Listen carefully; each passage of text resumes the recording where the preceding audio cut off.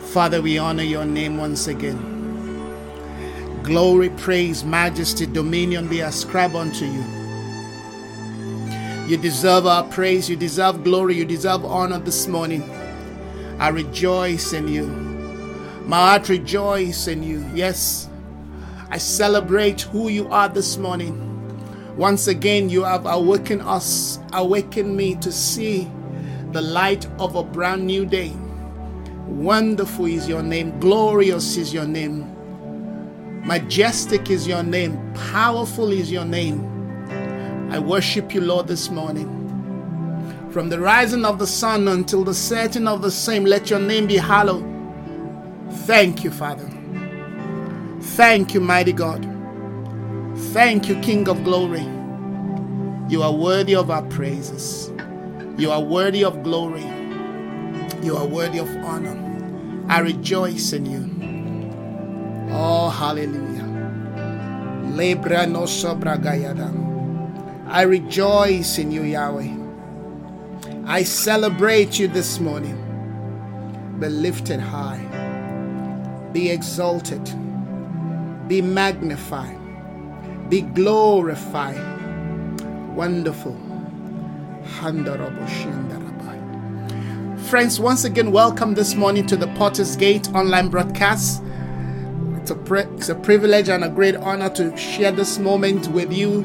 And of course, it's a privilege to also be a spokesman, a spokes voice for heaven this morning, to bring heaven's prophetic intention to your doorstep. Wherever you are, maybe to your living room, wherever you are, amen, this afternoon, at your end, evening, or morning in this part of the world, it's an honor to share this morning with you.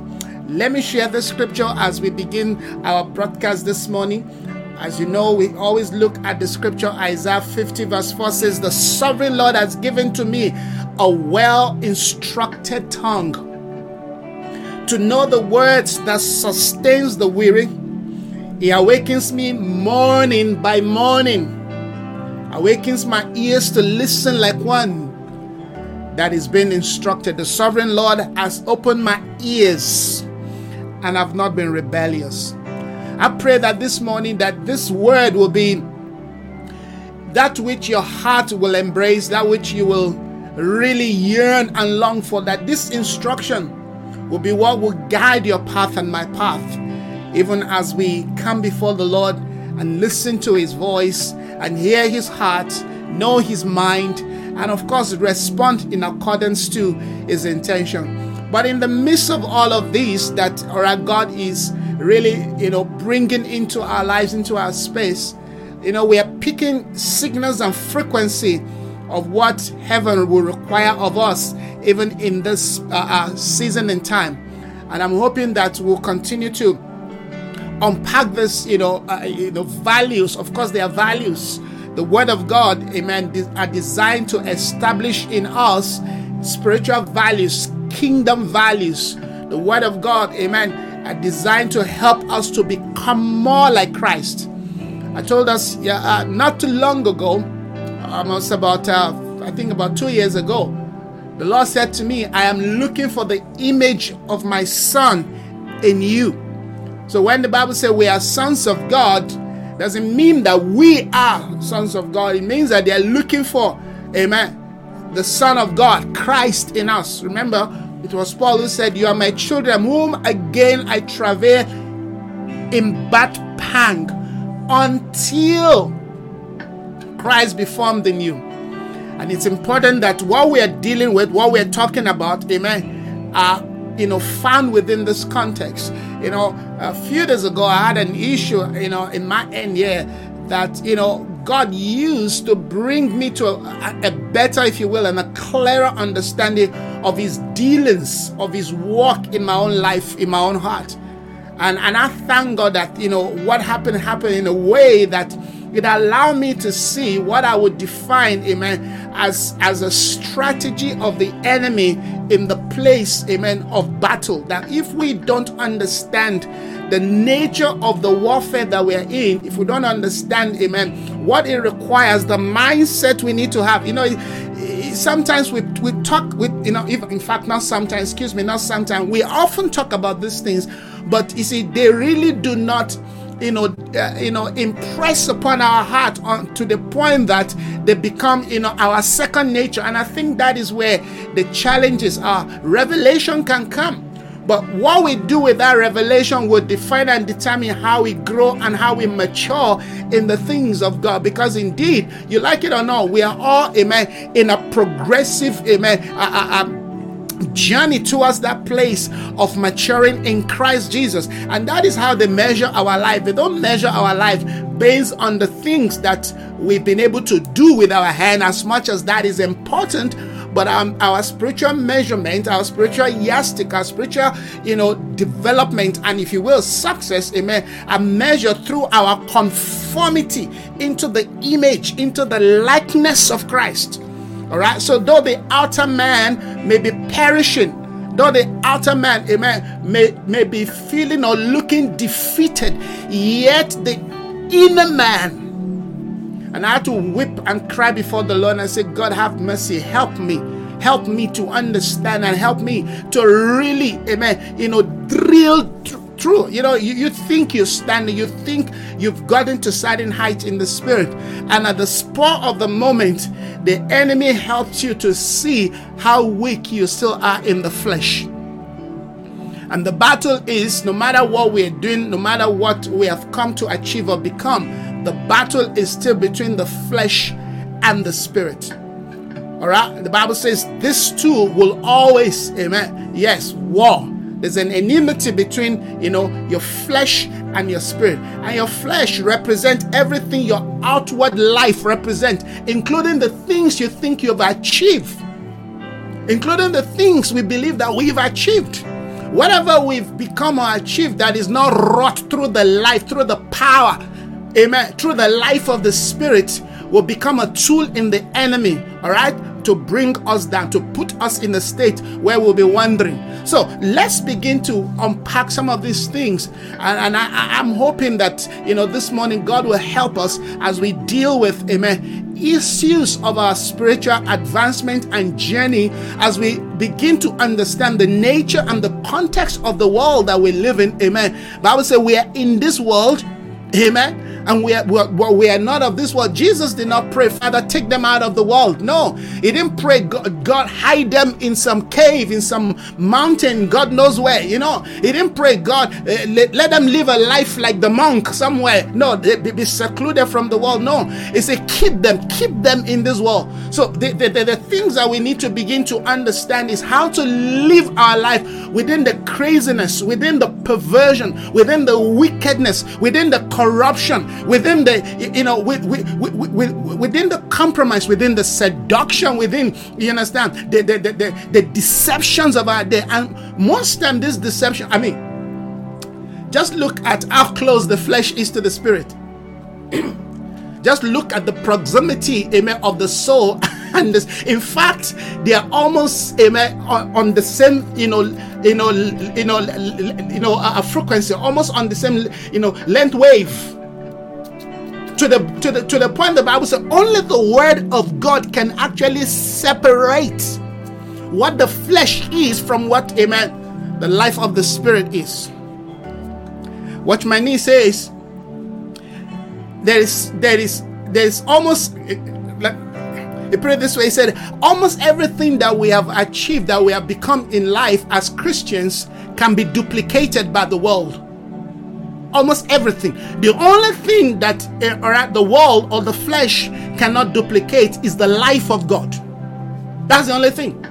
But any other thing, is it the way we preach? Is it the way we prophesy? Is it the way everything you can think about? The flesh can build, a magnificent, if you will, church, if you want to call it. A life you look at, you're like, wow. But it's all built by the flesh. All built by the power of the soul. all built by, you understand, the technology of the fallen man.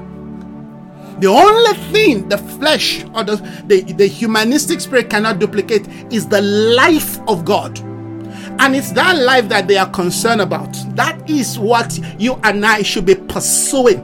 That is what we should be, yearning and longing for, because that is the only thing that is going to keep you and I. At least that I know. You understand? That I know. So while we're dealing with, remember, we're on the point of establishing, amen, the present truth, and we're dealing with the context of how to occupy till Christ come. And I thank God, that, these things are unpacking, because, friends, I tell you, I really want to drill deep into the life of God. And I've been praying, been saying, God, I need you to expose in me. I need to bring out anything and whatever it is in me that is not of you. And God will listen, and He will answer that kind of prayer. And He will take you to a place you don't want to go. It will bring certain things that you thought you've dealt with, that you thought, well, I've overcome this thing. They will touch those things. Yes. One thing about God is, if you are not willing, if you are not prepared, if you are not seeking, if you are not pressing into all of the dark areas of your life, if you are not willing to expose them, they will leave it until the day of your crowning, until the day of your coronation. Then you realize that, wait a minute, I've succeeded, I've broken through, but here is this Ishmael, here is this nature, here is this attitude, here is this belief system is here with me, right here in the palace with me. And this is what is happening to some of the big men of God that we are seeing today, that are being trashed, that the enemy is making them a mismint of their life. Why? Because those things, all right, were not dealt with, or they were dealt with and they left them halfway. They didn't fully allow the light of God and the fire of God, amen, to burn through. So the choice is ours.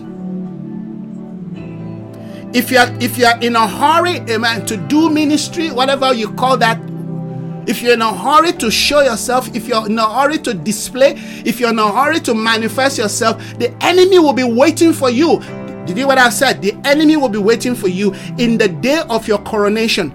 In the day, you understand, yes, of you taking the throne. That's where he's going to show up. So you better allow the Lord, amen, to start dealing with those areas of your life, amen, those dimensions, those, those secret areas. We all have those secret areas. And like I said, if you're raised in a particular way, if you have been raised from a particular environment, listen to this. All sin has to do with the environment you've been nurtured and natured. All sin. The big ones and the ones you don't count big. But sin is sin. You understand? All sin has to do with how we have been shaped, the environment that shaped us. In that environment, something, amen, yes, was imputed into our life, into our nature. I will say, but I've given my heart to the Lord. Yes. But those things, amen, are still lurking within your soul nature, within the soul nature. And I'm saying this because, first of all, we're dealing with, amen, remember, we're dealing with Philippians. We're dealing with Philippians 3. I've not forgotten where we are, all right? We're dealing with Philippians 3, and we looked at something. They said, let this mind be in you. In fact, maybe I should go back to that Philippians 3 because it's Philippians 2. Philippians 2. We're dealing with Philippians 2, and let me take you from verse 5, and I'm coming back to what I'm saying. All right, remember, what we're dealing with on this platform are things that will bring us lasting deliverance. Things that will allow us, amen, to function and fulfill, if you will, complete our assignment on earth. That's what we're dealing with. That is our mandate, okay? I'm not about, some, God knows, some little thing here and there just to get something, grab something so you can become something. No, we're dealing with issues that, amen, yes, will allow us to live life the way Christ lived it. amen, unhindered, yes, unstopped, even in the midst, amen, of resistance, that he was able to finish. All right, we want to come into that order where Jesus prayed in John 17 regarding his disciples. Say, Father, I pray that you don't take them out of this world, but that you keep them from the enemy. We want to understand how we can continue, amen, to advance the work of the kingdom without being hindered, without being stopped, without being maligned, without being, amen, tinted, without being, amen, frustrated by the plans of the enemy. So one of the things that we're looking at, amen, is the technology called the mind of Christ. The mind of Christ is a technology because, listen to this, your mind will always direct where your body goes. Your mind will always direct, amen, where your appetite, where your desire, amen, where your strength or your weakness, amen, goes. Your mind, amen, is the program that informs how your body, amen, yes, functions. So it is important that, amen, a spiritual man understand how to bring his or her mind, amen, under the control, under the influence, under the leadership, amen, of the Spirit of God. That is why they gave us a spirit, so that we can surrender, amen, our entire life faculty, amen, to the authority of the Spirit, because it's the Holy Spirit that leads us, but the Holy Spirit will not lead us until we surrender. We invite him, amen, yes, to establish the rule and the rulership of Christ within our life. So the work of the Holy Spirit basically is to help us become more like Jesus Christ. Amen.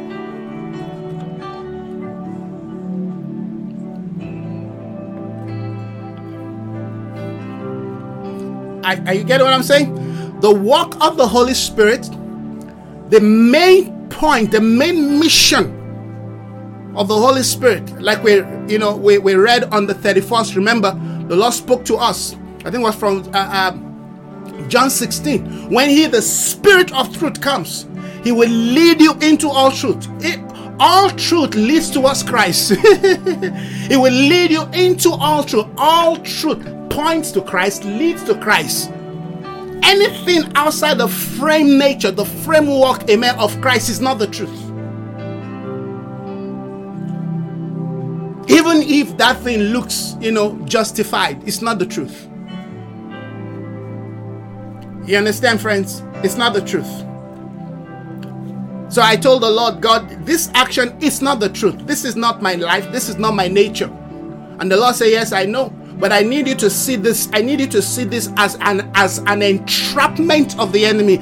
These are the ways the enemy is going to entrap many. Now, I said I want to show you a scripture. Yes, I'm going to show you. We're going to look at this. In fact, if you have your Bible, please do open to it. Let this mind, Philippians 2:5. Let's take it from verse 5. It says, let this mind be in you. Some translation will say, let this attitude. Attitude and mind are two different things. But amen, an attitude is formed by the mind. But you cannot say the mind is an attitude. No, it's not. The attitude, amen, is just a part. It's just a part. It's just one part. Amen. There are different things that the mind produces. All right. One of the things that the mind produces is an attitude. An attitude basically is the summation of your behavior. An attitude is the total, you can identify somebody and say, oh, because of this attitude I see, I know that this is this person. So attitude basically is the summation, is the total summation, amen, of who you are. Because you're a complex person, but attitude kind of summarizes, yes, who you are. When I see, oh, I know that person. Or when you describe somebody, you say, oh, I know that person. Yes, you understand? Yes. So they say, let this mind. But the mind is very complex. The mind speaks into so many aspects that even the best of the psychologists cannot understand. So when they speak about the mind, they're speaking, amen, about a dimension, amen, that in fact defines who we are, what we are, how we live life, amen. Yes, secretly or publicly. Your mind, amen, is the volume of who you are, your existence. All right. In fact, the mind, amen, yes, is the reflection of your biology. You understand? The very biology and psychology of your existence is defined by your mind. All right, and the mind lives within, amen, the environment, or if you will, the built up of the soul. The soul is not the mind, but the mind lives within the soul. Just like, amen, the attitude is formed by the mind, but the mind lives within, amen, the soul. Man is a soul, right? Yes. Man is a spirit. Of course, we know that man is a spirit because God breathed into man the breath of life. Amen. Yes. But what animates that spirit? What gives that spirit motion, movement, voice, you understand, direction, ability to think, are all constructs of the soul, which the mind, amen, yes, programs. The reason why Jesus was able to do what he did successfully was not just because he was a spirit being, amen, it's because his spirit has taken control, has taken rulership, amen, over his soul, which of course is regulated or, administrated by his mind. Are you getting my point? If we don't get this point,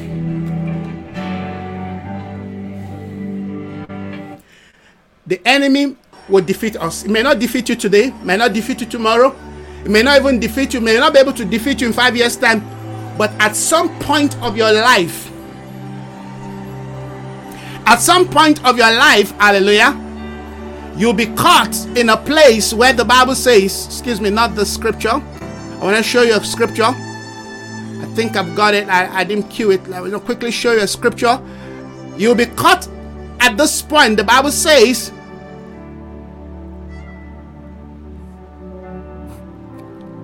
while men were sleeping, verse 25 of Matthew 13. But while everyone was sleeping, you'll be caught at a point in a place where you are found sleeping. And sleeping, amen, to sleep is a state or condition of the soul.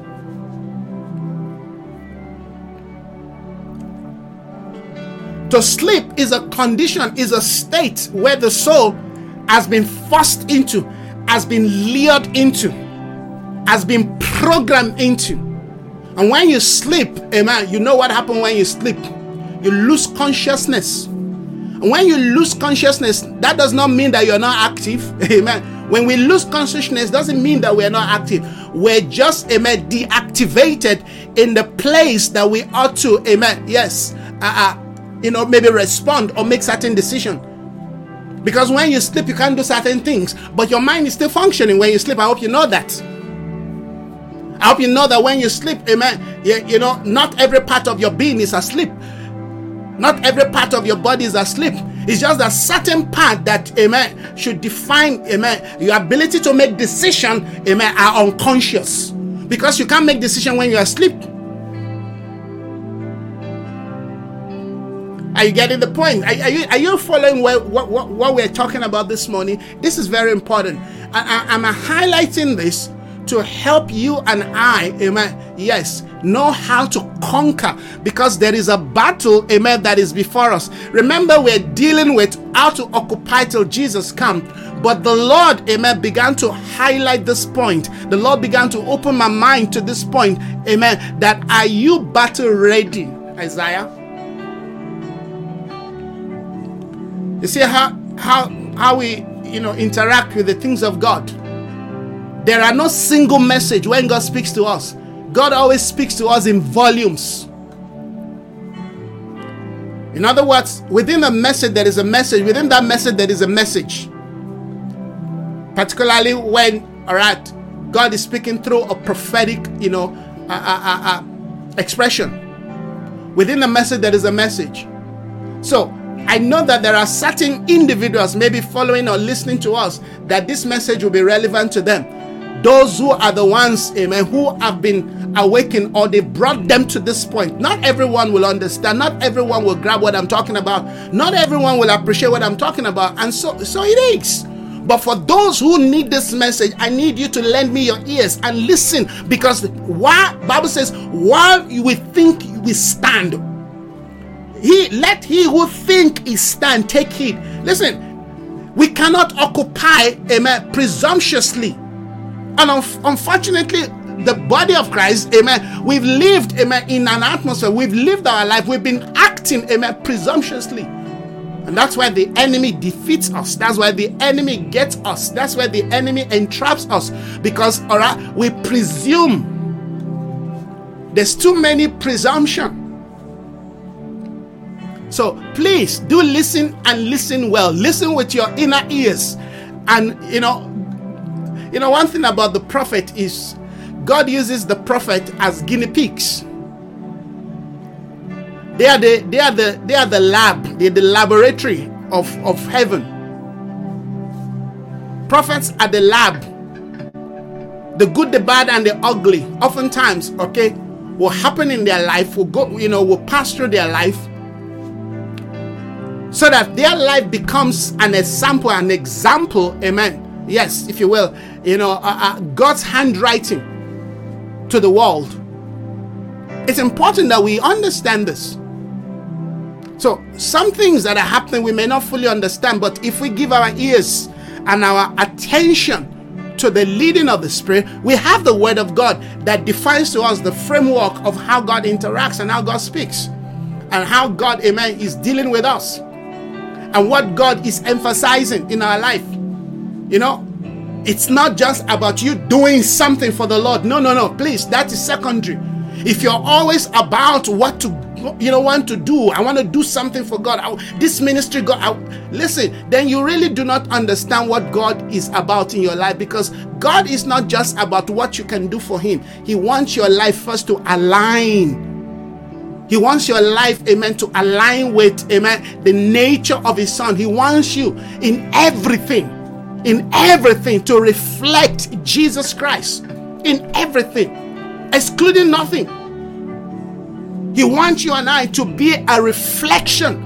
And like I always say, that impacts everything from your state of mind, your thought system, amen, your imagination, your agenda, motives, amen, yes, your concept of understanding of strength and weakness, how you understand success and how you exercise, amen, that success within society, how you understand prosperity, what you do with that prosperity, you understand everything about your life, relationship, marriage, children, you understand, yes, spouse, whatever it is. God wants your life to be a mirror of His Son.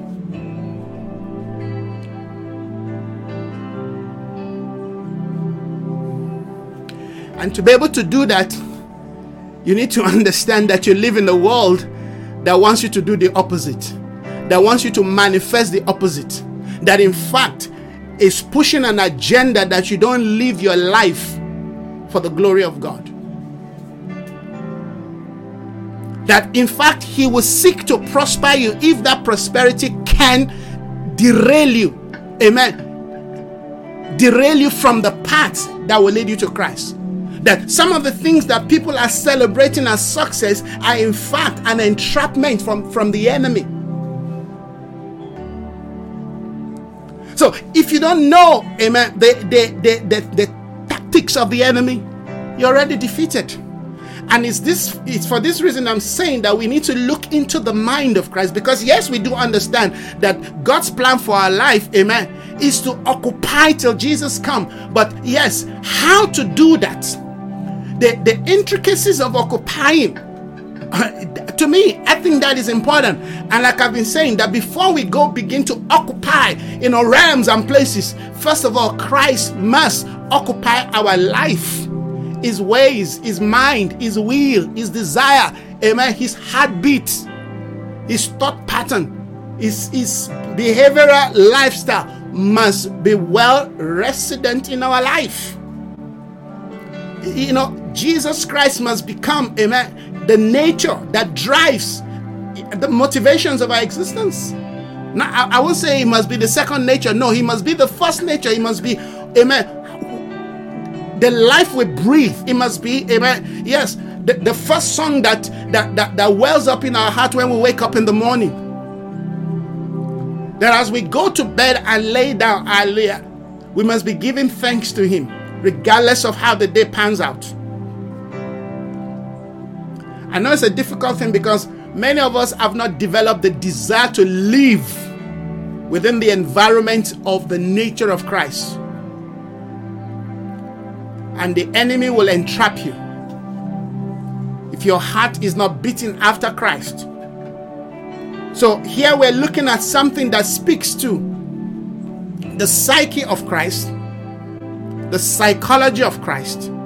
Why? Because we want to occupy, but for us to occupy, we're dealing with what, amen, the scripture referred to, Peter referred to as present truth. These are present truth that we need to be establishing. All right? All truths are parallel, but there are truths that are brought to, amen, our domain at a particular period and seasons of our life that allow us, amen, to be calibrated, that allow us, amen, to be, if you will, to be impressed by heaven's desire, that allow us to reflect, amen, yes, if you will, the comings of the kingdom of God within, yes, that season. The Lord comes to us in seasons, and at each season of his coming, there are truths that, amen, are brought to our doorstep that must become tools that we must use, amen, yes, to continue in the activity, in the journey, amen, in the requirement, amen, of his desire and mandate in the earth. We must become true administrators, amen, of the things of the kingdom. So here is the word heaven is given to us. I know you've read the scripture several times. I have also, but they're speaking to us on a different plane, on a different level. Why? Because the mind of Christ, yes, is a victorious mind, is a conquering mind, yes, is a successful mind, yes, is a mind that is whole, is a mind that is complete, is a mind, amen, yes, that images and reflect the desire of the Father. Hallelujah. You want to know how to please the Father. You want to know how to, amen, function and succeed. You want to know how to live a holy life, a righteous life, amen. You want to know how to live a purified life. God has been speaking to me about the purified ones. Some of you have already read the article I put there, on my Facebook timeline. There's a purified generation, amen, that are emerging. And in that order of, amen, purity, God is stripping us of everything and anything that is not of his ways, his will, and nature. Hallelujah. But they don't force these things on us. It's a choice we have to make. You have to take your own cross and follow him. They don't force the cross on you. Did they have said? In the kingdom, they don't force things on us. That's why the first thing they do when we come to Christ is that they open our eyes. Why do you think they give us sight? So we can see things, amen, for ourselves and make the decision. That's why God gave us a choice. He gave us a choice to choose. To choose. But before we were able to choose, they teach us so that we are able to know right from wrong. I have come to choose this path. Nobody's forcing it on me. Nobody's pulling my head. No. And to as many times that I fail on this path, I get up, hallelujah, and rewrite, hallelujah, the course. Did you hear what I said? To as many times that I fail on this path, I get up and I rewrite the course until I pass it.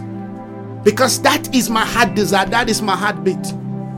I'm not seeking, an easy way out, just push me. No. Because when you pass a subject based on your understanding, not because, you just copy and paste, when you pass a subject because you know it, that thing becomes part and parcel of your life, amen, that you can teach other people. So when you talk about righteousness, when you talk about justice, when you talk about holiness, equity, when you talk about, prosperity, when you talk about healing, when you talk about faith, you're not speaking from your brain, amen. You're speaking from a place of life and experience. You're speaking from a place, amen, that even when things come to contradict it, you can take your stand. That is why prophets like Elijah and Jeremiah and all those great, heroes of faith, those patriarchs, they were able to stand and confront a nation.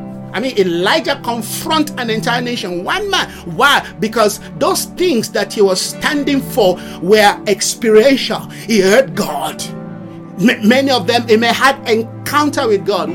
Very few people today have encounter with God, and that is why, amen, the enemy pushes and pushes and pushes and pushes and pushes us until we buckle in, until we give in. Yes, he comes and hit and hit and hit and hit until one day we react. Yes, because we really do not. When you have experienced God, and that was what they did with the life of Moses. You know, Moses began ministry realizing that he had not really experienced God. He knew. When it came to his mind, he knew that he was called to be a leader. He knew, yes, that his mission, all right, was to deliver the people.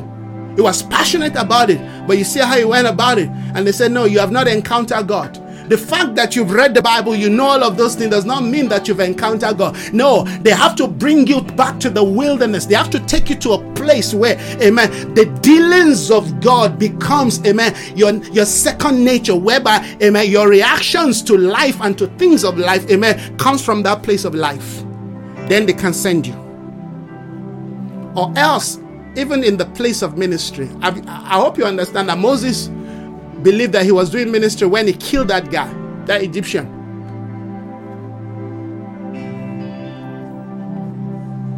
Moses believed that he was, doing what was right. He was defending his own. And they said, sorry, though you thought you've come of age, but your operational system, your belief system, your ideology about what ministry is not. He ran for 40 years. Heaven was dealing with him until he collided with God on the backside of the wilderness. And he went with that experience to the palace. So what are we doing? We're dealing with an important subject here. Philippians 2 verse 7. Let's go back to verse 4. But who being in the form of God, who be in the form of God. Remember that he wasn't just in the form of God, he is God. But they're just using that word, in the form of God, to help us to understand who being in the form of God, amen, thought it not robbery to be equal with God. In other words, he could have exerted his God authority and power on earth. But that's not the intentions of God. The intentions of God was for Christ, amen, to come and reflect. Now, I heard this from, I just forgot his name now. So this is not something that came directly from me, but I heard this from, this man of God. Bob, is it Bob? I've forgotten his name, but it's Bob something. He said God's intention was that humans govern the earth. Humans, not humanoids. All right? Humans.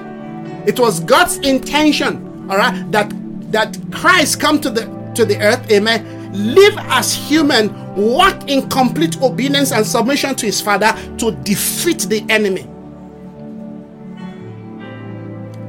And to me, that was just like, it's mind-blowing, because we believe that we have to become something, something extraordinary. No, God wants humans. There's something about humanity, about the human being, that I think, amen, our generation, in fact, not just our generation, subsequent generation, but this generation is losing.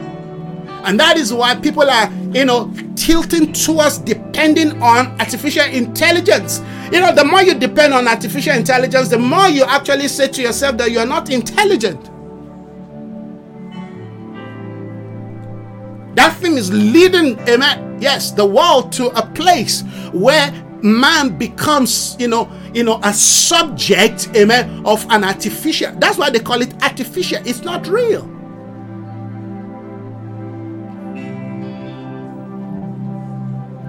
God's intention was not for, amen, yes, an artificial system to rule the world. God's desire for man was, amen, that ordinary people, humans, of course, who have surrendered to the pattern, to the ways, to the will of God, to the desires of God, govern the earth. Think about it. Think about it. Or else, why would Jesus take the form of a man? Why would they have allowed Jesus to take the form of a man? So what we see about Jesus, though he was God, he stripped himself of everything. Amen. Yes, that is God. He left it. He left his glory. He came as human, born as a seed, just as you and I were born as a seed. Amen. Grew up, amen. Yes, just like you and I grew up in an environment. Yes. Faced the same challenge, faced the same battle. Amen. Faced rejection. I mean, Jesus grew in the midst of the occupation of the Roman, empire on his land, homeland. All right, just like you saw what is going on right now. Amen. We're seeing what is going on right now between the Israel and the Gaza people. That's how Jesus grew up. He grew up in an environment where, right, he didn't have a right to certain things.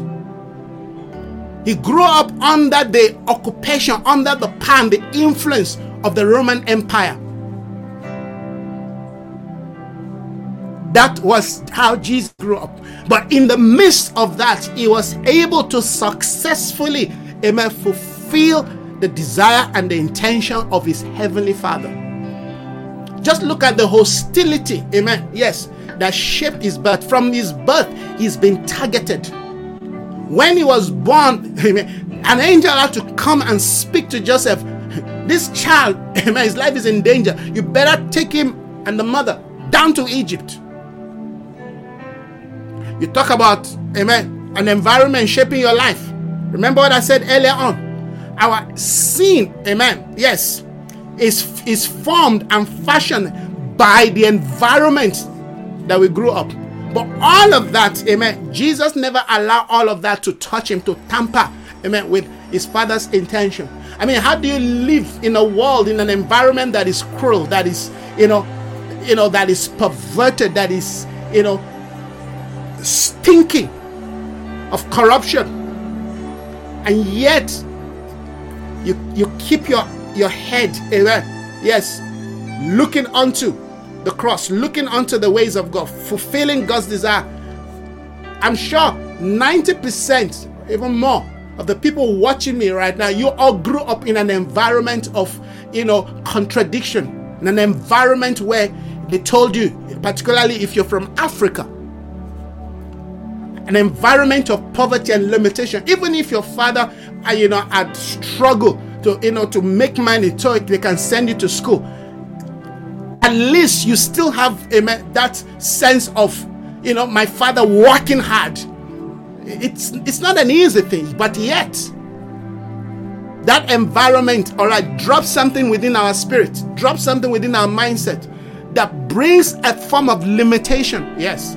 In fact, most people who have made it in this part of the world, in Africa, most time is because they've left the country. They leave their place of, origin, their place of birth. Most time, when you see Africans who have made it big time, is because they left that environment. Environment has a way of limiting and pegging how far you grow. And that we see in the book of,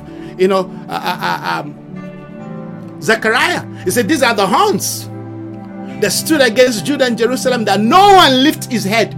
There are principalities and power, altars that have been built to make sure that you don't go beyond certain level, to make sure you don't rise beyond certain level. And it's important that context, amen, we understand it. I'm just helping us to see the environment that Jesus grew up, so that we don't also say, well, no, you don't know where I grew up. No, look at where Jesus also grew. And yet in all of that, there was no bitterness, there was no hatred, there was no, anger, pride found in him. He grew up in an environment where the ruling power of the day, the Pharisees, were brutal, they're wicked. I mean, talk about Jesus grew in an environment of, high level religious governmental spirit.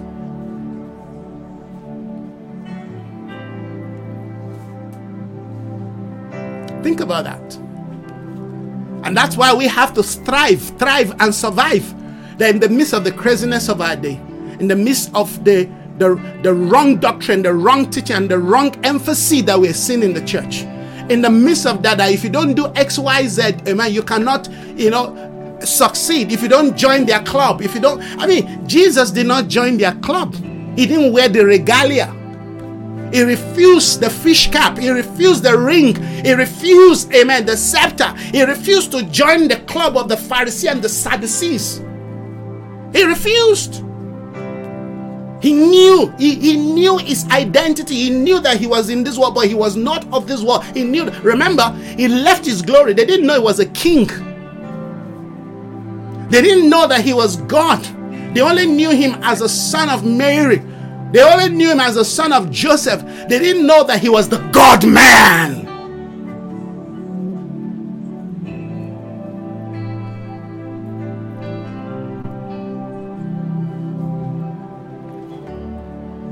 And how many times is his own disciple, almost like force him or push him, or even his own family say, if you claim you are the Messiah, go show yourself. Show yourself. Prove it. If truly you are the Son of God, as you claim you are, jump down from this place. Turn the stone to bread. What was the enemy trying to do? Was trying to steer the soul of Jesus. He was trying to steer his carnality, his carnal lifestyle. Okay, do something by your willpower. Forget the command of God. Forget the will of the Father. Forget the timing of God. If you're the Son of God, command the stone to be bread. Particularly if you live in an environment where there is abject poverty. Come on, turn the stone to be bread so we can feed all the people. Wow, ministry. How many times have we done ministry in a perverted way? How many times have we touched the things of God using our own carnal agenda or the agenda the enemy project into our mind? Come on.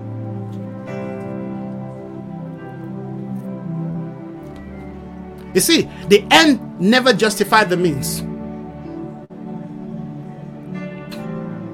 It is not the number of people that sit under you. It is not the accolade and the platforms you have. It's not how many, places you've been able to travel to. It is you living your life in the context of strict obedience to the voice of the Father. And all of this I'm saying within what we are reading as the mind of Christ. In that mind, there are ministry in the mind of Christ. In case you don't know, there's a ministry in the mind of Christ.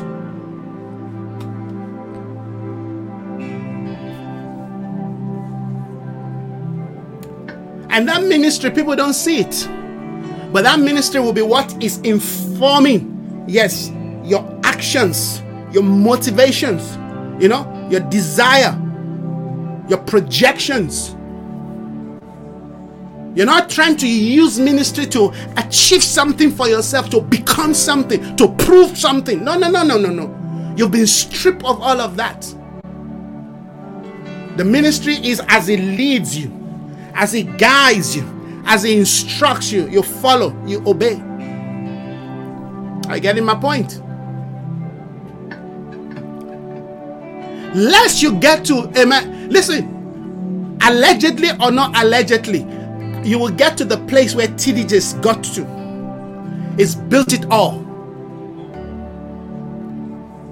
It's seen it all. And we're seeing, amen, the dying days of a ministry that was not formed or fashioned in Christ Jesus. And this is the reason why I ask a question. People say, no. Why is people talking against TD Jakes? Nobody's talking against TD Jakes. TD Jakes is a big leader in the body of Christ. He's a voice in the body of Christ. His life is a public life.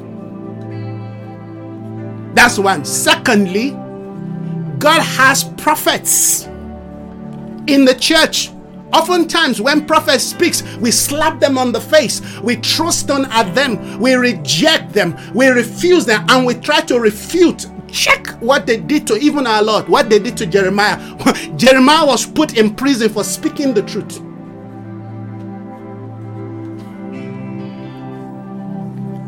Somebody said, no, stop.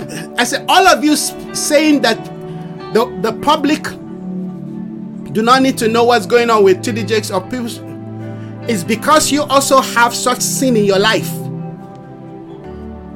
It's because you also have such sin. Now, the same people who said don't talk about TD Jakes, the same people are going to speak against politicians. The same people are ready to stone politicians. They know they stole our money. They didn't fix the road. They didn't do this. They didn't do that. They didn't do that. Now you're ready to speak. Oh, TD Jakes is our own. We must hide him. Who told you that? Where did you get that? Which scripture did you get that from? When God was warning the prophets, when God was using the prophets to go and warn the leaders, they warned them in secret, they also warned them openly. God said to Jeremiah, go stand at the gates as the people are coming into the church and speak to them. I was hoping and really praying that I will have some prophets that will, people who claim they know prophet, because I know some of them, because I've seen in some of their status. Stop talking about TD Jakes. You tell me what the work of a prophet is. What is a ministry of the prophet? What's the office of a prophet?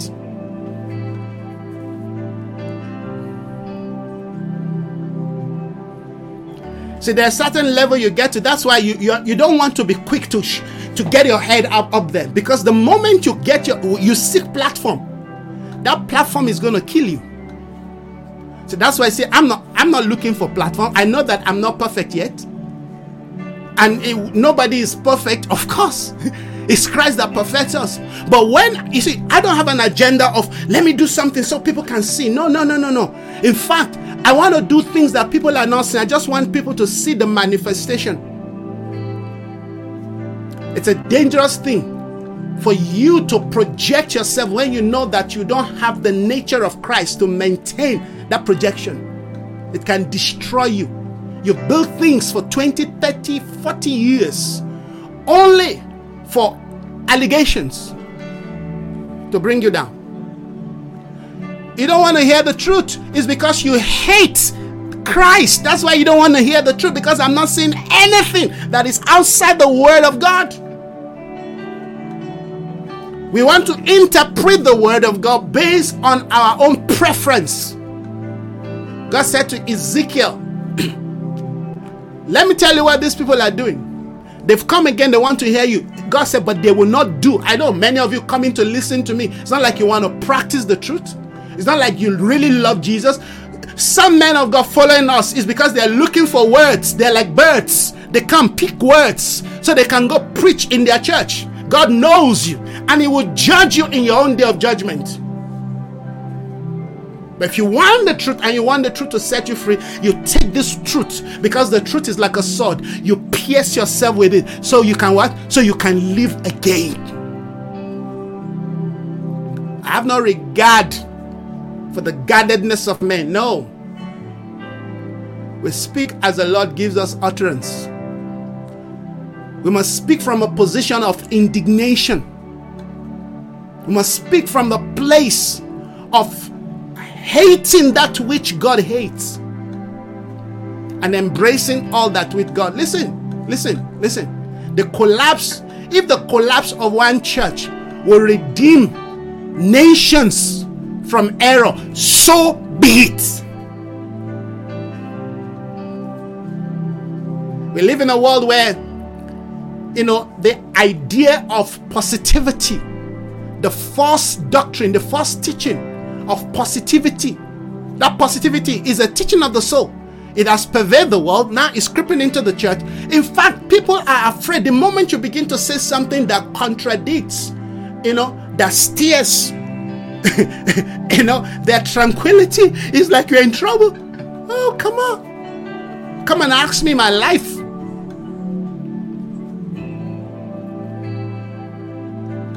We need to wake up.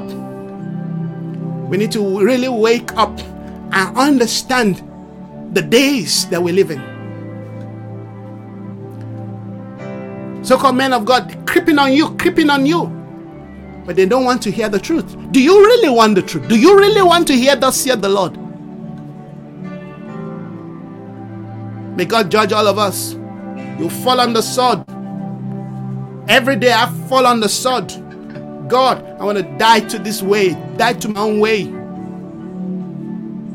You're never gonna allow the enemy to use your frailty, to use your weakness, all right, and reinforce that weakness to the point that you start speaking against things that are not aligned with the will of God, just because you want to defend your own sin. Come on, that's iniquity. That is iniquity. We love all those that God loves. And we live in the day of judgment. We keep saying it's the end of days. It's the end of days. What do you mean by that? What do you mean that it's the end of days? What do you mean, amen, that yes, Jesus is coming? Do you know what that means? That when it's time for the Lord, amen, to begin to come, that his kingdom, his day of coming is nearer, it means that secret things will be exposed. You think you stand, they will expose your strength. I told you something happened to me not too long ago. The Lord said, I did this to expose something on the inside of you. You see it. Why are you thinking you're standing? Why are you thinking you're walking with God? Why are you thinking, you're a person of the Spirit and you're praying, but there is a flesh. There's an idea. There's something lurking on the inside of you that is not dead. They will create an occasion to expose it to you, so you can't see. You can't deny it. So what do? You fall on the sword. You fall on the rock. You cry to the Lord and say, God, have mercy on me. Help me. Grant me grace. When you feel, all right, your right is being stripped and everything you've built and you have is taken from you, and you want to react and say, you see, Jesus, hallelujah. Bible says, though he was God, he did not count it a robbery to express the glory of God, but he left it.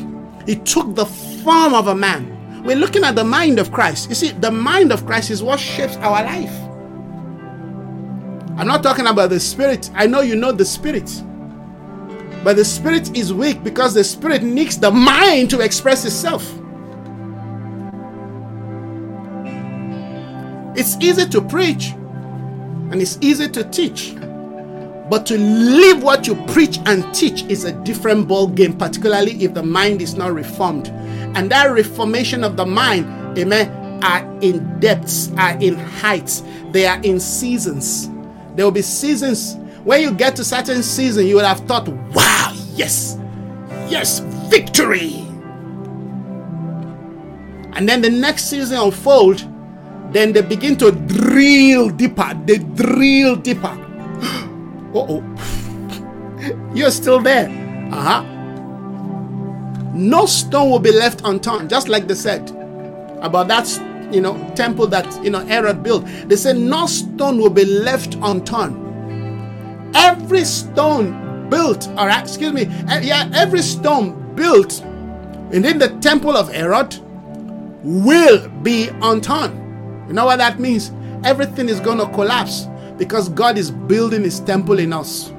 God is building his habitation in us. And in that place of his habitation, everything that is of the flesh, everything that is you, everything that is of your strength will collapse. Even the things that you call great achievement, if they are not achieved through, like I said earlier, through the strength of the Lord, through the wisdom of God, through the grace of God, will be brought down, because nothing of man will stand before the Lord. Nothing of man will stand before the Lord. Nothing of the flesh. But mind you, God wants humans to rule the earth. So what kind of, humans are going to rule the earth? Humans that are made, formed, shaped, grown, developed, mature in the image of Christ. Jesus did all that he did on earth, all right? Yes, as a human who listened to the voice of his Father. He never did anything through his own willful strength on earth. No, he said, all that I do are the things that I saw my Father do. Is that thing? He said, as my Father walked, I walk. So the idea that God is not walking, amen, is a fallacy. God is walking, but you don't see the walk. But that walk, amen, is done in a dimension that you have to peep into. Oh, you see his walk, then you carry it out in the natural. God is walking so you can reflect or manifest or duplicate, amen, that walk on earth. That's the work of the Father. You have to see that walk in the Spirit. It's not a walk carried out by human strength. That walk is done in a place of rest. There's a walk in the rest. The other said, there is a walk we walk in the rest. In the priesthood of our rest, there is a walk. Remember, the priest must walk, but the priest must not sweat. The priest must walk, but the priest must not do anything via his own wisdom. To do things via your own wisdom and ability or, ingenuity is the work of the flesh. That's what the Lord, amen, is frowning at. He's not saying we must not walk. No. He who does not walk must not eat, but you walk within the context, amen, yes, of the will of the Father, of the desires of the Lord, amen, of the mindset. That's why we have to know his mind.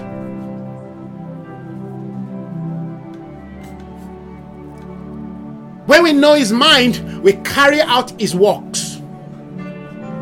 When we know the mind of Christ, because the mind of Christ is the mind of the Father. Remember, that's what he said. He said, only the things that I see. No, in other words, his eyesight, his eye gate, his ear gate, amen. Yes, I focus on the ministry of the Father. So he sees, he hears, all right, he comes through his mind, because they give you intelligence. Intelligence is of the mind. They give you intelligence to do what? To exhibit, to reflect that thing out. So the way you are acting out, amen, in the human realm is a picture, is a reflection of the work of Christ, which of course is the work of the Father. And the Holy Spirit is the one that gives us the enablement to carry out those works. Can you see what I'm saying?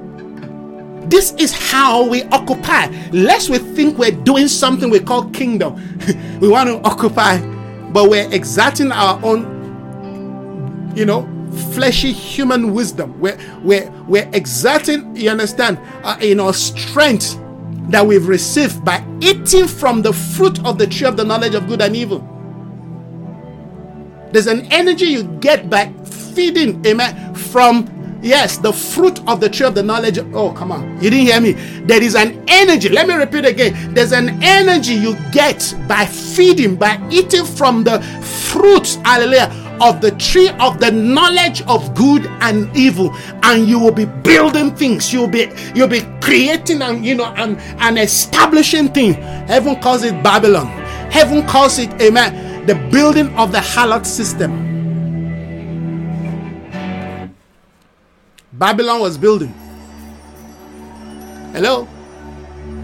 Babylon built. What was the resource Babylon was using? The fruit of the tree of the knowledge of good and evil. God had to come down. You see, because that fruit, yes, that fruit is very tasty. And there's energy from that fruit.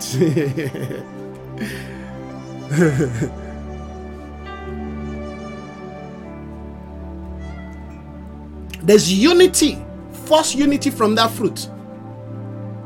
Ecumenism. Let us come together. There's power of networking. You look at that marriage, you think, hey, this thing is working. The marriage is being sustained from the fruit of the tree of the knowledge of good and evil. Businesses being run from the creativity, from the false life, from the false strength, coming from the tree of the knowledge of good and evil. Ministries, powerful ministries. You look at them, your jaw will drop. If you're not a spiritual person, when you see things men are building today, you'll be asking yourself, God. And those are, you see, because people are kind of fleshy, when they look at those things, that's how they drew the attention of Jesus. They say, look at the structure. Even the disciple of the Lord, was also almost caught in that deception. His own disciple drew Christ's attention. See this temple. Imagine if Jesus' sight was not calibrated, because remember, he lived his life on earth as pure human. He was the God-man.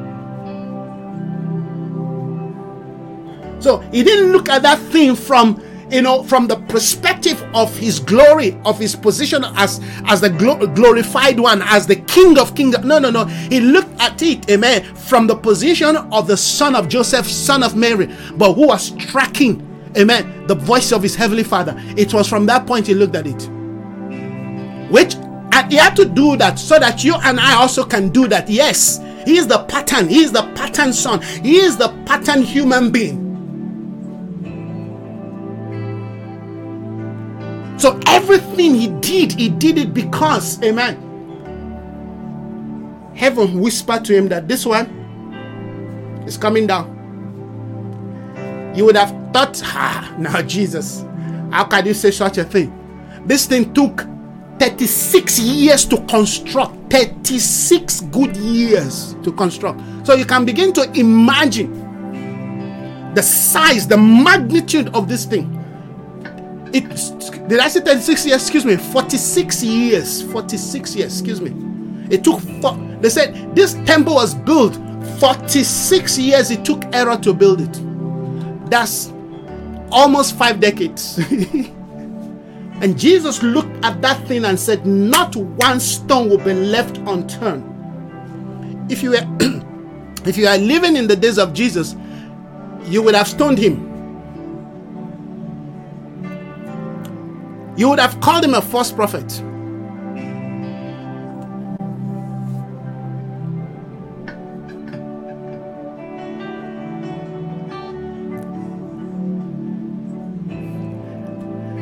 To the degree of your spiritual sight being calibrated is to the degree you'll be able to accurately judge things that men have built, almost giving life to those things.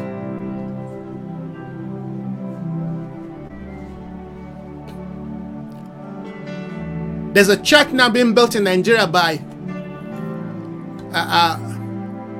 Bishop Oyedepo, the Kenaland man, Winners Chapel. I don't think there's any church in terms of size on earth today that can stand that structure. I mean, the first one they built, the one they're using now is, I mean, even his friend, Kenneth Copeland, when he went there, he was asking the question, how did you guys do this? How? How did you do this? Now, the one they're building now, I don't even have a word for it. You can go check it out on YouTube.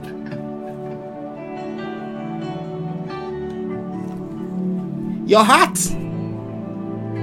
You see, this hand can rot things, can build things. But one thing that would define and determine the approval of what you build is your heart condition, is your agenda. You can say everything that, we're building something for posterity, we're building something with legacy. What defines that? Is it you? Or is it him? Are you getting my point? I will continue to prick your heart so you can continue to use your heart to dismantle the things that you have built that you know was not built in accordance to the blueprint of Yahweh. Because the Bible says everything we have built will be tested by fire. Oh God, help me.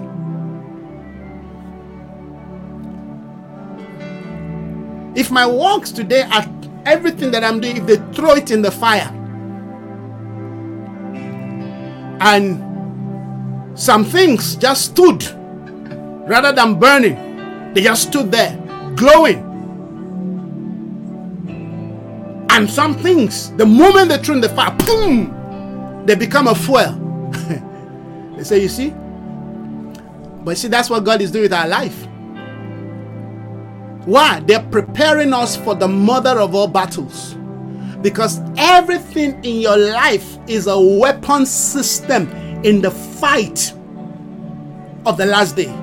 So if there are things in your life that you have built, that you've acquired, that, amen, are combustible, they can't stand the heat, they can't stand the test of time, so they will catch fire. But the ones, if they throw this cup in the fire, rather than they burn, amen, the things start glowing, they say, put it, vessel unto what? Unto honor. Put it aside for me. If they take my iPad, you understand, because this is our ministry thing, they throw it in the fire and the thing go pooka. I say, sorry, rejected. But if they throw it in the fire and the thing start glowing, they say, vessel unto honor. The same thing, they will throw every attitude, every character. You see, I'm just giving you an example. There are things we've acquired, there are things, belief system, value system we've acquired that we think this is the way, we do ministry. If those things are thrown in the fire and they are consumed, sorry, bad investment. I'm dealing with the mind of Christ, friends, don't forget. I'm dealing with the mind of Christ. And the last time we looked at that word, okay, what that mind is and means, in case you have forgotten. I'm going to quickly look at it again. That word mind comes from the Greek word, amen, phronio. It's spelled Phroneo. Phronio. It's not pronio, it's phronio. And it means to exist within certain state of belief. To have certain kind of sentiment or opinion. Remember, we all have opinion.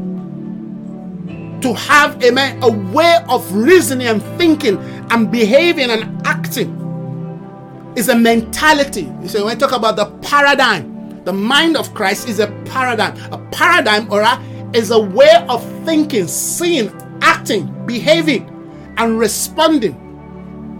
People who live in America, they've got a kind of paradigm.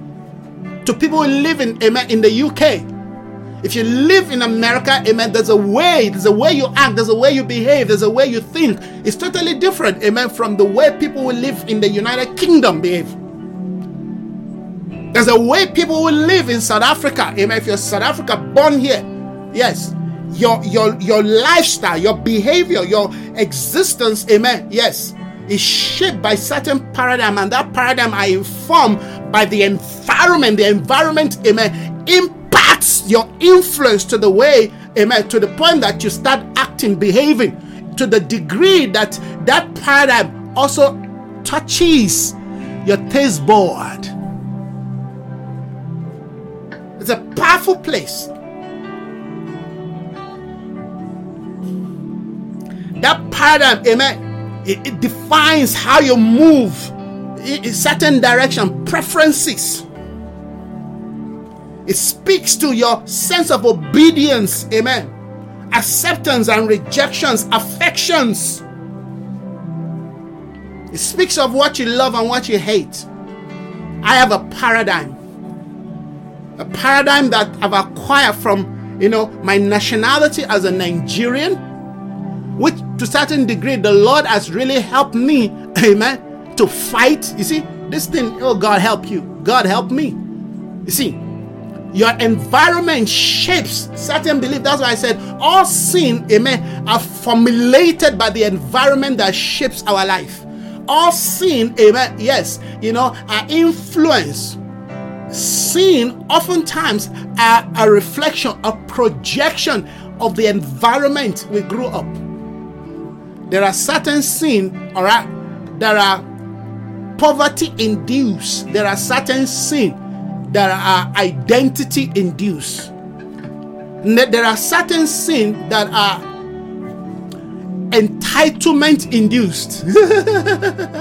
This is just coming to my mind. It's amazing.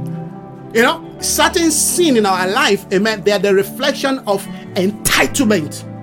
Because I deserve it, I'm going to get it. So certain people steal. They steal not because they are poor. They steal because they feel entitled. Those are the spoiled children. All right? But there are certain sin is poverty. You don't have, you've never had it, so when you come to an environment that you look, nobody's watching you, you just quickly put it in your pocket. You understand? It's poverty. What did he steal? A chocolate. He stole a chocolate. A chocolate bar.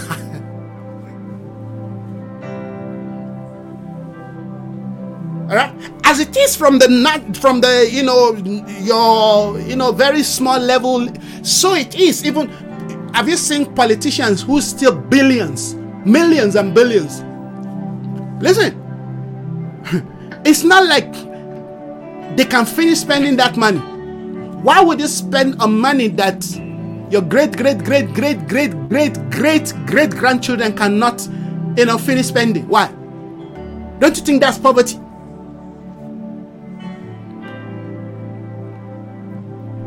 So you have to understand the context. That's why I say environment.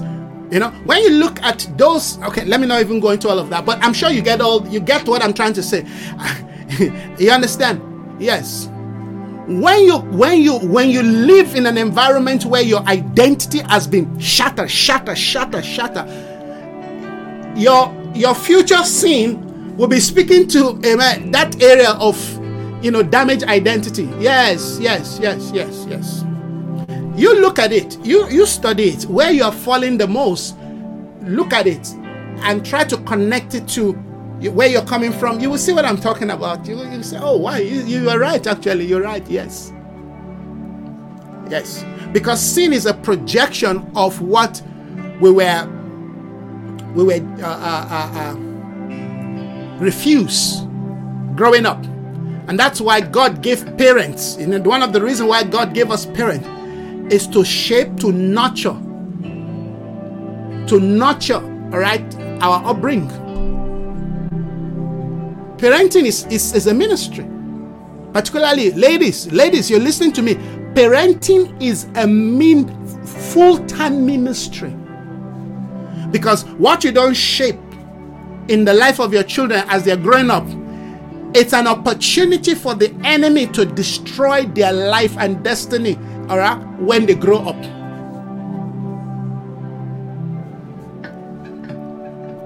If your children lack, self-identity growing up, that is a powerful, weapon the enemy is going to use in the future to make them, all right, compromise, sign something they're not supposed to sign. You understand? Join and affiliate themselves with certain group they're not supposed to affiliate, because they're seeking for what? Affirmation. They're seeking for, belonging. They want to belong. You understand this? So we're dealing with the issue of pronio or fronio. Fronio is called the mind. But it's not just about the mind. It's the way the mind operates. They say, let this mind, and I said some translations say, let this attitude. Some translation actually refer to that word mind as an attitude. But like I said, it's not the same. But amen, the mind informs an attitude. You see, why are some of you listening and following me? Because you see something about what I'm teaching that is reflected in an attitude that speaks to you, that that you love, or that you feel, no, I want to be part of. I mean, there are many men of God preaching maybe the same thing that I'm preaching the truth. But why are you not attracted to them? Why are you not following them? Why are certain people attracted to my kind of anointing? Because my anointing has been designed. You see, anointing is a makeup of several things. So when you think of the oil, you've got to, in I think it's in Matthew 12, if I'm not mistaken. It's in Matthew 12 or Matthew 13. They talk about Mary who brought, you understand, who anointed Jesus' feet, amen, with a pure oil. And they said that oil is so expensive that oil, all right, they sell it, okay, can actually pay the wage, the full wage, a wage for the whole year, all right, for people. Can you imagine? That is how expensive that oil is. They say if you sell that oil, all right, you can pay a whole year wages, from that oil, that Mary. That is how expensive that oil is. And it's an anointing oil. And they anointed the feet of Jesus. You know that, all right? But the point is, the price of that oil, all right, is the value of character, behavior, understand, standard, truths. That's what makes the anointing. And that's why they said to the prophet, to the priests, when God gave, the ingredients of the making of the anointing oil under the Mosaic, law, under the Levitical law, they said, okay, you don't duplicate the oil. As this thing is made, the ingredient must be kept away somewhere. It must never be duplicated, because they don't intend the oil. Amen. Listen to this. Every minister, every servant of God, called of God, and of course every one of us, but particularly those who are called into the ascended fivefold ministry, you cannot duplicate the oil, because the oil, all right, reflects certain character and value system that is tailor-made for them. Tailor-made for them. So you can't pass the oil and say, okay, give me your oil. Remember, when the bridegroom came, they said, they said, no, go get your own. Oh, come on, this is good message. They said, go get your own. I can't give you my oil to light your lantern. No, go get your own, they said. Because the oil, amen, is designed, the oil upon the head of Solomon was designed for him, amen, to lead the people of God. The oil is like a crown. It must fit into your own head. You can't duplicate it. So, in all of the things we're talking about, the oil speaks into the mind of Christ, and that mind allow us to understand how to function and occupy in the place of our assignment. But that oil, as the Lord opened our eyes to see today, speaks into how to understand the nature of our own battle and how to conquer. You cannot occupy until you understand the nature of the field. Hello? The scripture says you are God's building.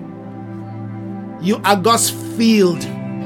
We need to understand the nature of the building, the nature of the field. The field oftentimes is not just a place for harvest. The field also is a place for battle, is a battleground.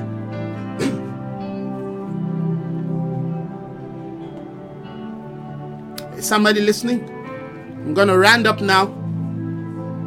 But I need to really emphasize on this, that within the mind of Christ, there is a ministry we have to enter. There's a lifestyle, there's a behavioral pattern, there's an attitude we have to embrace within the mind of Christ that allow, yes, the Spirit of Christ to function effectively in us and through us. Did you hear what I said? When we wear the mind of Christ, like they'll say, put on the Lord Jesus. To put on the Lord Jesus is to wear the mind of Christ, is to have the attitude, the paradigm of Jesus. That allow us, amen, to then enter into that realm where we're able to function within the Spirit. The Spirit of Christ is an ascended Spirit. It's not of the earth, because Christ now is seated at the right hand of the Father. So the things that the Lord is doing in our life is doing those things from an ascended realm. And if there's anything is calling us into, is to come into the dimension of ascension. Come up higher. Amen. Come sit. There is a company of people right now, all right, that I'm interacting with in the spirit, who are journeying to that ascended place where we can confluence. Yes. Yes. If you're not journeying towards that place in Christ, we will not agree. We cannot agree because we have nothing to agree on. We have nothing to do together as ministry. Hear ye. But to as many that are confluencing to that dimension, to that place called the hill of the Lord, and the more you climb the hill of the Lord, the more they strip you of your own strength, the more they strip you of your own identity, the more they strip you of your guardedness, the more they strip you, amen, of the false image you have acquired. We don't do ministry for doing ministry's sake. No. Ministry is a shared life, is a shared identity. I can't imagine myself, going to preach in a place or going on a pulpit where has been polluted, corrupt, all right, by false order, by a pharisaical spirit. What am I going to be saying there than to create commotion and create problem for you? Because you have a way you want to do your own thing. But I have a way God, amen, has been dealing with me and has been speaking to me, and I've been dying. And when they see that I've not died, I've not died there, they bring more pressure for me. And then for me to come and connect with somebody that is doing ministry from the soulish order, just because you have it all going, just because you have a nice stage, I will be a fool. That's why some of you stay far away from me, because you know if you come close, you'll be burnt. We're an aroma of life to them that are living, and a stench of death to them that are dying. You understand that order? There are things that vex my spirit.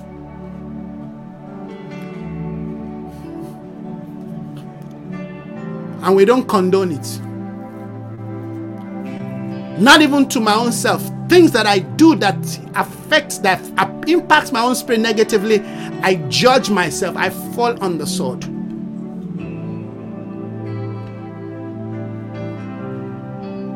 Are you getting, friends? There's a new kind of battle that we must enter in this season that require a higher degree of discernment. And I shared a bit on this on my timeline, I think 2 days ago. I just put it there. And what will make us victorious in this battle is going to be the idea, the concept of the purification of our life.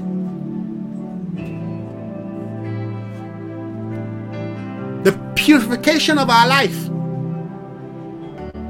The surrendering of our life. Next time when I come, I'm going to talk about Matthew 13, because of course we couldn't finish this, but I hope you get this point.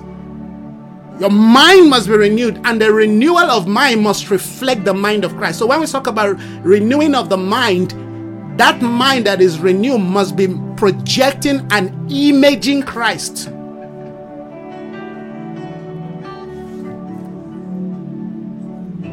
Matthew 13 is one of the most powerful scriptures in the entire Bible, because Jesus gave us blueprint for how the kingdom of God operates and how the enemy can entrap us while we think we're doing kingdom. So this is one of those scriptures while Jesus was speaking. The Bible says in verse 24, Jesus put before them another parable. Remember that parable, all right, is a way of telling a story in a form that will bring a deeper meaning, a better understanding, by using example and things that you can relate to, yes, to communicate. That's parable.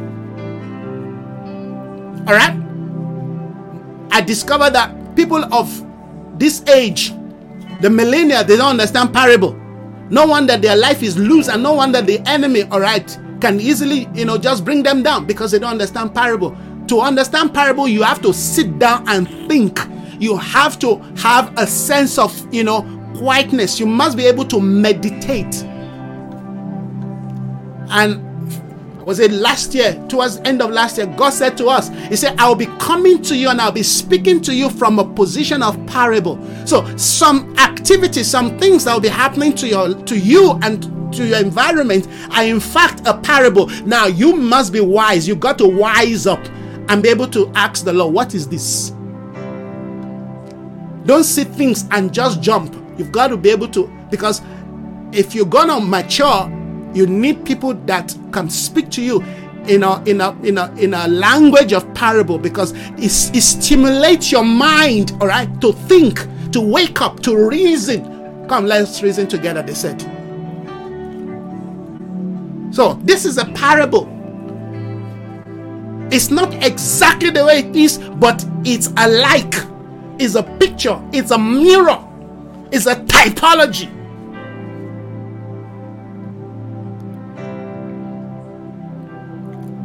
Parables happen to us both positively and negatively. Did you hear what I just said? Parables can happen to us in a positive form. They can use negative things to speak to you as a parable. Things can happen to you. Bad things can happen to you that are in fact a parable. There's a lesson they want you to learn there. So if you are fixated on what happened to you, you will never get, amen, the lesson. Meaning that you're going to repeat the class again.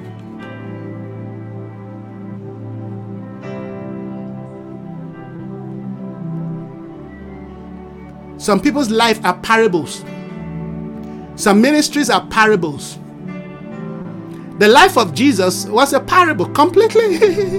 Even though he was speaking parable, his own life himself was a parable. I mean, there were things he said that the people did not get, not even his disciples got, until his resurrection, until he died and they said, oh, now we see, now we understand. Okay, so you get what I'm talking about? In parable, you have to open your mind. You have to ask God to help you with wisdom, understanding.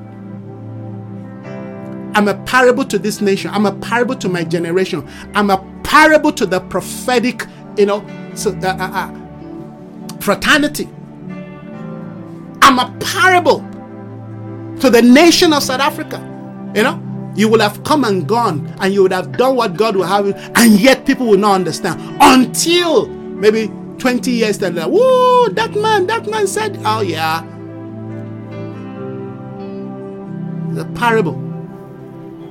Jesus put before them another parable. So he's been speaking to them in parables. The kingdom of heaven is like, and you see, I told you, it's not exactly, but it's a typology, it's a like. This is what we call, amen, the law of like. They use something, all right, to describe another thing. It's not it, but they use something to describe. Where I come from, people like to use parable. The Yoruba culture, they're very good with parable. And parable allow you to grow, you mature quick, because it forces you to think. People that are weak in their mindset can't think, can't reason. The only thing they can do is to watch movie and play games. Can't think. You've got to raise children that can think. You've got to teach your children how to think, how to reason, so that they can easily get things. When you blink your eyes, they should be able to know what you mean. When you raise your hand, they should know what that means. You want to raise your kids like you're raising, Western children. They can't get anything, and you think they're okay just because they can speak good English. You make the biggest mistake of your life. Because the devil that is going to fight them does not care about their lingua franca, does not care if they can speak all the language of the world. They can speak, English, speak French, speak German, speak God knows what, Portuguese. Listen, he will destroy them. So you better begin to teach them the language of parable, the language of the Spirit.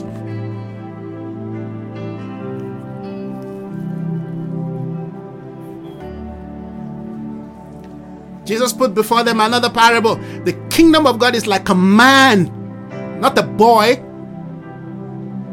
not a teenager. He's a grown man. He's a mature man. Like a man who sowed good seed in his field.